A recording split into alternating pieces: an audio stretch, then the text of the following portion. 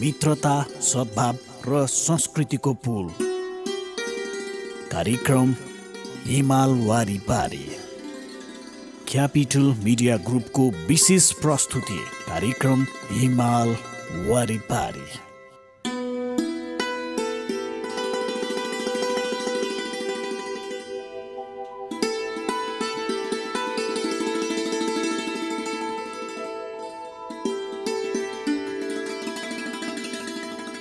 नमस्कार, capital media ग्रुपको विशेष प्रस्तुति कार्यक्रम हिमाल वारी पारीमा यहाँलाई हार्दिक स्वागत छ। म विमल थापा। यो कार्यक्रम तपाईले यति बेला काठमाडौँ उपत्यका लगायत आसपासका जिल्लामा क्यापिटल एफएम 92.4 मेगाहर्ज, पूर्वाञ्चलमा रेडियो सारङ्गी 101.3 मेगाहर्ज मोरङ अनि पश्चिमाञ्चलमा रेडियो सारङ्गी 93.8 मेगाहर्ज पोखरा मार्फत हामीलाई एकैपटक सुनिरहनु भएको छ। सँगै हाम्रा वेबसाइटहरू www.cfmonair.com र www.radiosarangi.com मार्फत पनि तपाईले हामीलाई संसारभर सुन्न सक्नुहुनेछ। हिमाल वारीपारीका हरेक श्रृङ्खलामा हामी हाम्रो छिमेकी मुलुक मित्रराष्ट्र चीन र नेपाल बीचको मैत्रीपूर्ण सम्बन्धका विविध पक्षहरूका बारेमा सामग्री प्रस्तुत गर्दै आइरहेका छौं। नेपाल चीन सुखद सम्बन्धलाई झल्काउने गतिविधिहरू, नेपाल र चीन बीचको आर्थिक, सामाजिक तथा सांस्कृतिक सम्बन्ध एवं चीनका विषयमा विविध जानकारीमूलक सामग्री लगायतका विषयवस्तुहरू कार्यक्रममा प्रस्तुत गर्दछौं। श्रोता, कार्यक्रमको सुरु गरौं चिनिया भाषाको यो एउटा गीतबाट।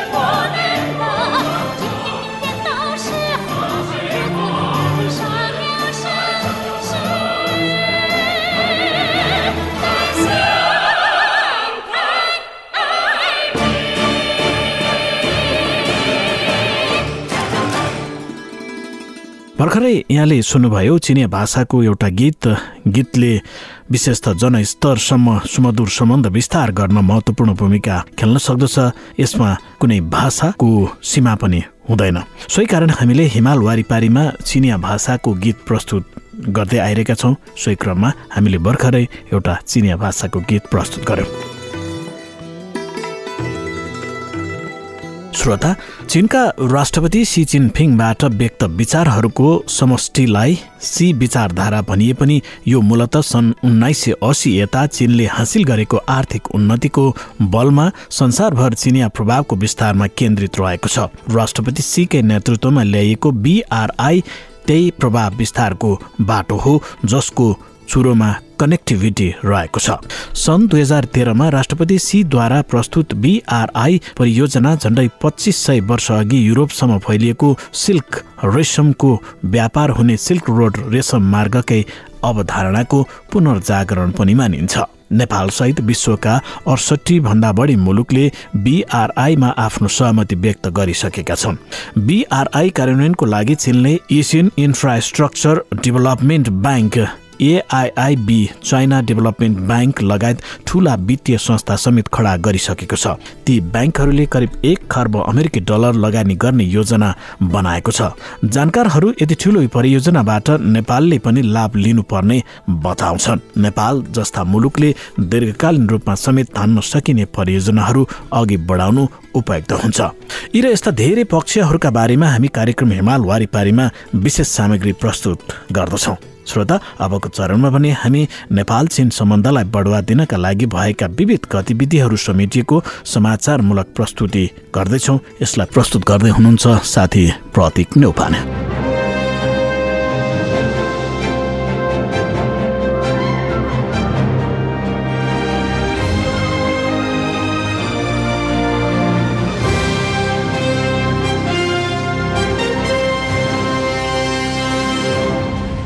आनहुई प्रान्तको निरीक्षणमा रहनुभएका चिनिया कम्युनिस्ट पार्टी केन्द्रीय समितिका महासचिव, राष्ट्राध्यक्ष एवं केन्द्रीय सैन्य आयोगका अध्यक्ष श्री चिनफिङले अगस्त 20 तारिक बाढी प्रकोपमा सेनाको संलग्नता सम्बन्धी प्रतिवेदनको सुनवाई गर्नुभएको छ।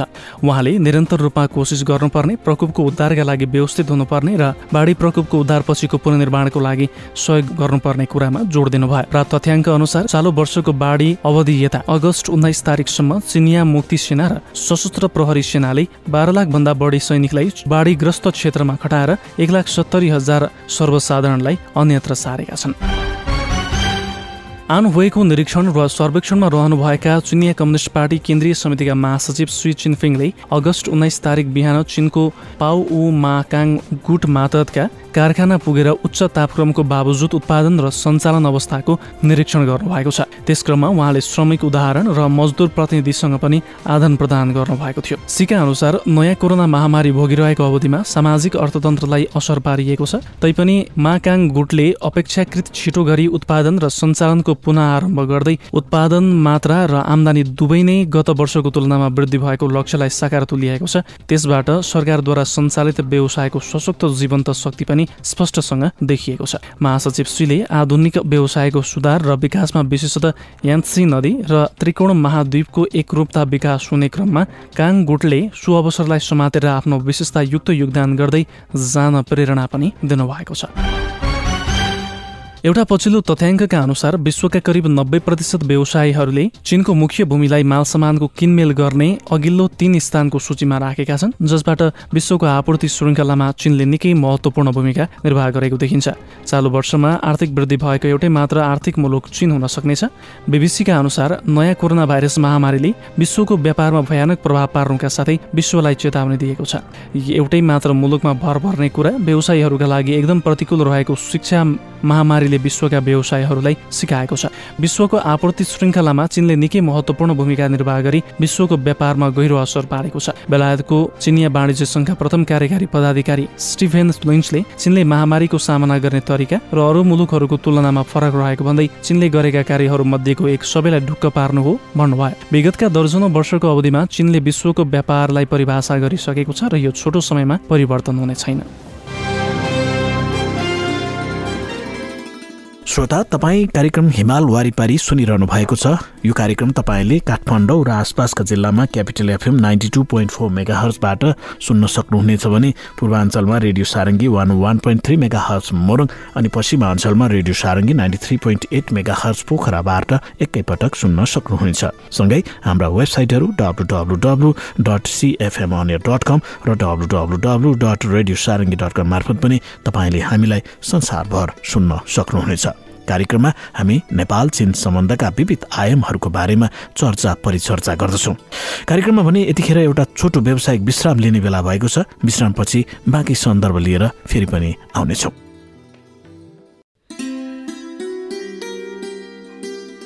मित्रता, सद्भाव र संस्कृतिको पुल कार्यक्रम हिमाल वारी पारी क्यापिटल मिडिया ग्रुपको विशेष प्रस्तुति कार्यक्रम हिमाल वारी पारी।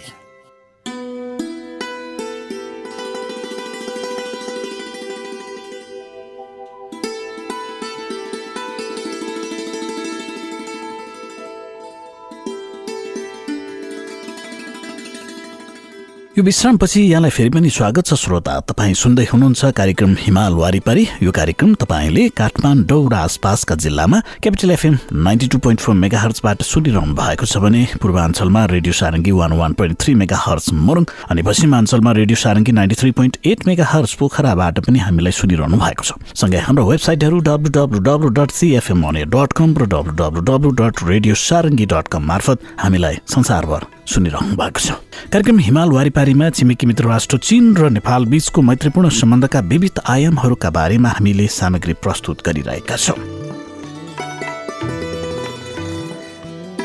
नेपाल र चीन बीच कूटनीतिक सम्बन्ध स्थापना भएको 65औं वार्षिकोत्सवको अवसरमा प्रधानमन्त्री केपी शर्मा ओलीले चीनका राष्ट्रपति सी जिनपिङ र प्रधानमन्त्री ली खस्याङलाई बेग्ला बेग्लै बधाई सन्देश पठाएर हार्दिक बधाई ज्ञापन गर्दै शुभकामना व्यक्त गर्नु भएको छ।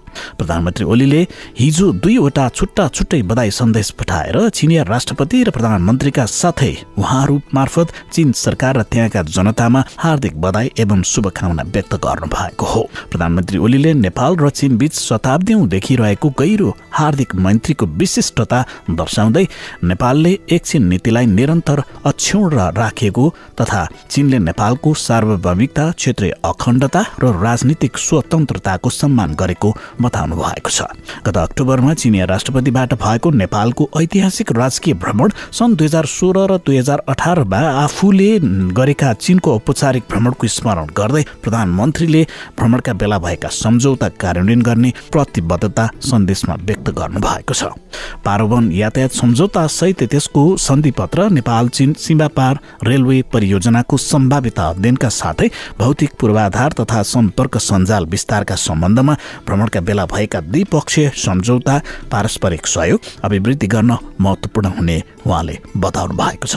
चीनले अघि सारेको एक क्षेत्र एक मार्ग बेल्ट एन्ड रोड परियोजनाको सराहना गर्दै प्रधानमन्त्री ओलीले उक्त परियोजना र देशमा समाहित हिमालय पार बहुआयामिक सम्पर्क सञ्जाल सहितका मुख्य अंशले नेपाललाई आफ्नो विकासका कार्यक्रम अघि बढाउन महत्त्वपूर्ण अवसर प्रदान गर्ने सन्देशमा उल्लेख गर्नु भएको छ।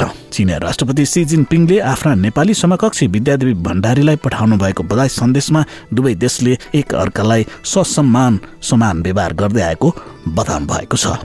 उहाँले चीन र नेपाल बीच 65 वर्ष अघि कूटनीतिक सम्बन्ध स्थापना भए यता पारस्परिक राजनीतिक विश्वास सुदृढ हुनका साथै आपसी लाभका खातिर सहयोगात्मक सम्बन्ध घनीभूत भएको बताउनु भएको छ।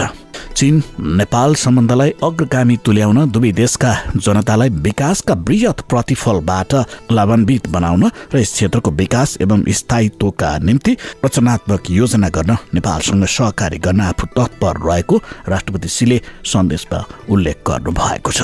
यसैगरी प्रधानमन्त्री लीले आफ्ना नेपाली समकक्षी ओलीलाई पठाउनु भएको सन्देशमा चीन र नेपाल पर्वत र नदीले जोडिएको छिमेकी हुन् भन्दै बितेका 65 वर्षमा चीन र नेपाल बीचको सम्बन्ध र सहयोग सन्तुलित एवं सुव्यवस्थित ढंगले अविच्छिन्न रूपमा विकसित भएको बताउनु भएको छ।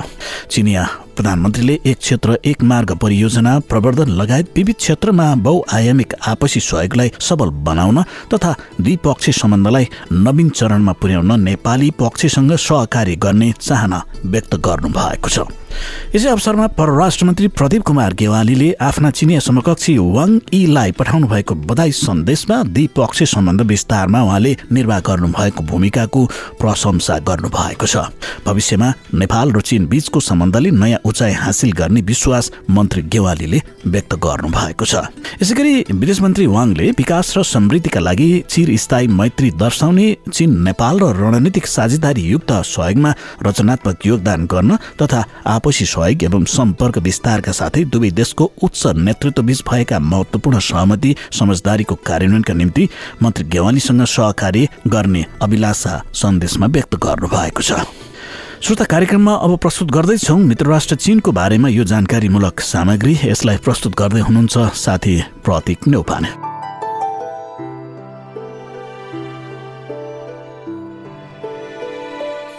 श्रोता, कार्यक्रम हिमाल वारी पारीको आजको अङ्कमा हामी चीनको थाङ राज्यकालको निर्माण वस्तुको बारेमा यहाँलाई जानकारी गराउँदैछौँ। थाङ राजवंशको इस्वीसम्म 1618 देखि 907 सम्मको शासन व्यवस्थामा चीनको सामन्तवादी समाजको आर्थिक तथा सामाजिक विकासमा एक उच्च लहरको अवधि थियो। शानदार र भव्य हुनुका साथै रङ पनि सरल देखिनु थाङ राज्यकालको निर्माण वस्तुको विशेषता थियो। थाङ राज्यकालमा चीनको निर्माण वस्तुको संरचनाको शैली परिपक्व भइसकेको थियो। त्यसबेलाको राजधानी चाङआन अर्थात् अहिलेको सिआन सहर तथा राजधानीको रूपमा ठानिएको पूर्वतिरको लोयाङ सहरमा बडे मानका दरबार, अधिकृतहरूका लागि निवास स्थानहरूको निर्माण भएको थियो। निर्माणको संरचना पनि निकै सुव्यवस्थित र उचित देखिन्थ्यो।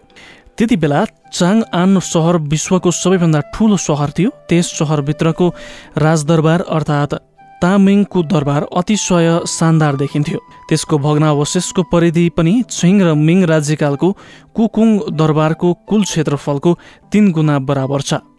थाङ राज्यकालमा काष्ठ भवनको निर्माण गर्दा कला र संरचना बीचको समन्वयात्मक शैलीको प्रयोग गरिएको थियो। खम्बा, टुँडाल, निदान लगायत निर्माण संरचनामा शक्ति र सुन्दरताको राम्रो समन्वय त्यति बेलाको निर्माण वस्तुको विशेषता थियो।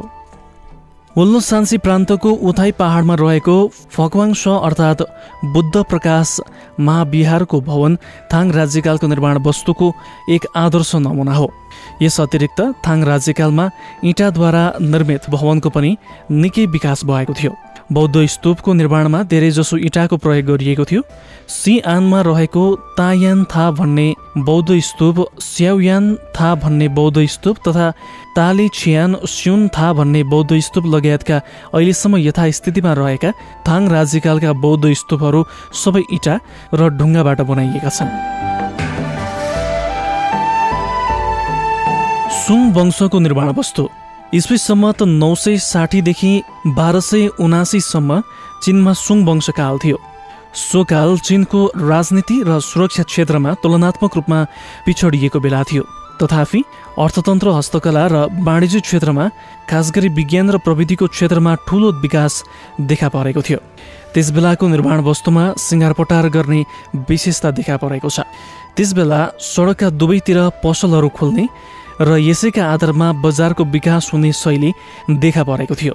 सहरको यातायात, पसल र पुलको निर्माणमा नयाँ विकास देखा परेको थियो। जस्तो उत्तरी सोङ वंशको राजधानी पिएनल्यान अर्थात् वर्तमान हनान प्रान्तको काइफोन सहरले पुराका पुरै व्यापारिक सहरको अनुहार पाएको थियो। यस बेलाका चिनियाहरूले निर्माण वस्तु बनाउँदा यसलाई लामो आकारमा बनाउने र यसलाई सिँगारपटार गर्ने रङमा निकै ध्यान दिएका थिए। अहिलेको वल्लो सान्सी प्रान्तको थाई युवान सहरमा पर्ने जिन नामक मन्दिरमा सोङ वंशको शैली देखाइएको छ। सोङ वंशमा इँटा र काठको सम्मिश्रणबाट बनाइएको निर्माण वस्तुको स्तर निरन्तर रूपमा विकसित भएको थियो। त्यसबेलाको प्रतिनिधित्वमा आएको मुख्यतः धार्मिक चैत्य र पुल थिए। जस्तो चच्याङ प्रान्तको हान्चाउ सहरमा पर्ने लिनयन चैत्य, हनान प्रान्तको काइफोन सहरस्थित फान चैत्य र अपै प्रान्तको चाउ जिल्लामा पर्ने युनथोन पुल सबै सोङ वंशकालको नमुना हुन्। सोङ वंशकालमा चीनमा ठूलो आर्थिक विकास भएकाले पार्कको निर्माण कार्यमा ध्यान दिने लहर उठेको थियो। ती पार्कहरूमा प्राकृतिक र कृत्रिम सुन्दरताको मिश्रण देख्न पाइन्थ्यो। जस्तो घरमा कृत्रिम पहाड बनाउने र खोला बनाउने, फलफुल र रुख लगाउने आदि कलाको सृजना गरिएको थियो। सोङ वंशमा निर्माण भएको वस्तुको प्रविधि सम्बन्धी विशेष किताब निर्माण कलाको ढाँचा र सञ्चालन पनि प्रकाशित गरिएको थियो। यसबाट निर्माण वस्तुको विकास र उपयोगमा चीन उच्च स्तरमा पुगेको देखाइएको छ। युवान वंशको निर्माण वस्तु इस्वीसम्म 1206 देखि 1368 सम्म चीनमा युवान वंशको शासनकाल थियो। मङ्गोलियाई शासकले स्थापना गरेको चीन एउटा विशाल सैनिक साम्राज्य नै थियो। तर त्यसबेला चीनको अर्थतन्त्र र संस्कृतिको विकासको क्रम निकै शिथिल भएका कारण निर्माण वस्तुमा पनि धेरै विकास भएको थिएन। त्यसबेलाका अधिकांश निर्माण वस्तु सरल र सामान्य थिए।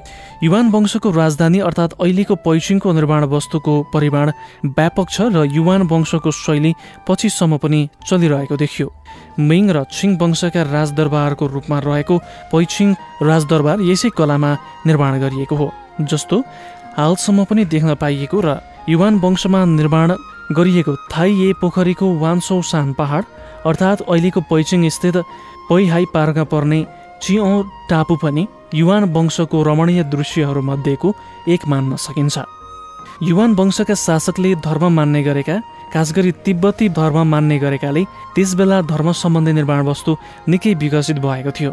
पैचिङ स्थित श्वेत चैत्य चाहिँ नेपाली कालीगढ अरनिकोले पैचिङमा डिजाइन र निर्माण गर्नुभएको चीनमा रहेको हालसम्मको सबैभन्दा पुरानो र ठूलो तिब्बती शैलीको बौद्ध गुम्बा पनि हो। श्रोता, छिमेकी नीति कुनै पनि देशको विदेश नीतिको एक महत्त्वपूर्ण पक्ष पनि हो। देशको महत्त्वपूर्ण राष्ट्रिय सुरक्षा चासो परिभाषित गर्दा छिमेकी राष्ट्रलाई उचित महत्त्व दिनुपर्छ। नेपाल जस्तो 2वटा देशले मात्र घेरिएको देशलाई सन्तुलित छिमेक नीति झन महत्त्वपूर्ण हुन्छ। अनि कम विकसितबाट विकासशील हुने दिशामा बढिरहेको नेपालले आर्थिक र सामाजिक विकासलाई कायम राख्नु राष्ट्रिय प्राथमिकता बनेको छ। श्रोता, यी र यस्तै सामग्रीहरूसँगै आजको कार्यक्रमको हामी अन्त्यतिर आइसकेका छौँ। यतिन्जेल कार्यक्रम सुनेर हामीलाई साथ दिनुभयो, तपाईँलाई धेरै धेरै धन्यवाद। त्यसै गरी कार्यक्रम उत्पादनमा साथ दिनुहुने साथीहरू प्रतीक नेउपाने, एमोनर राणा र प्राविधिक मित्र विश्वराज विष्टसँगै कार्यक्रमको अन्त्यमा फेरि पनि एउटा चिनिया भाषाको अर्को गीत प्रस्तुत गर्दै म कार्यक्रम प्रस्तुता विमल थापा पनि बिदा हुन्छु। नमस्कार।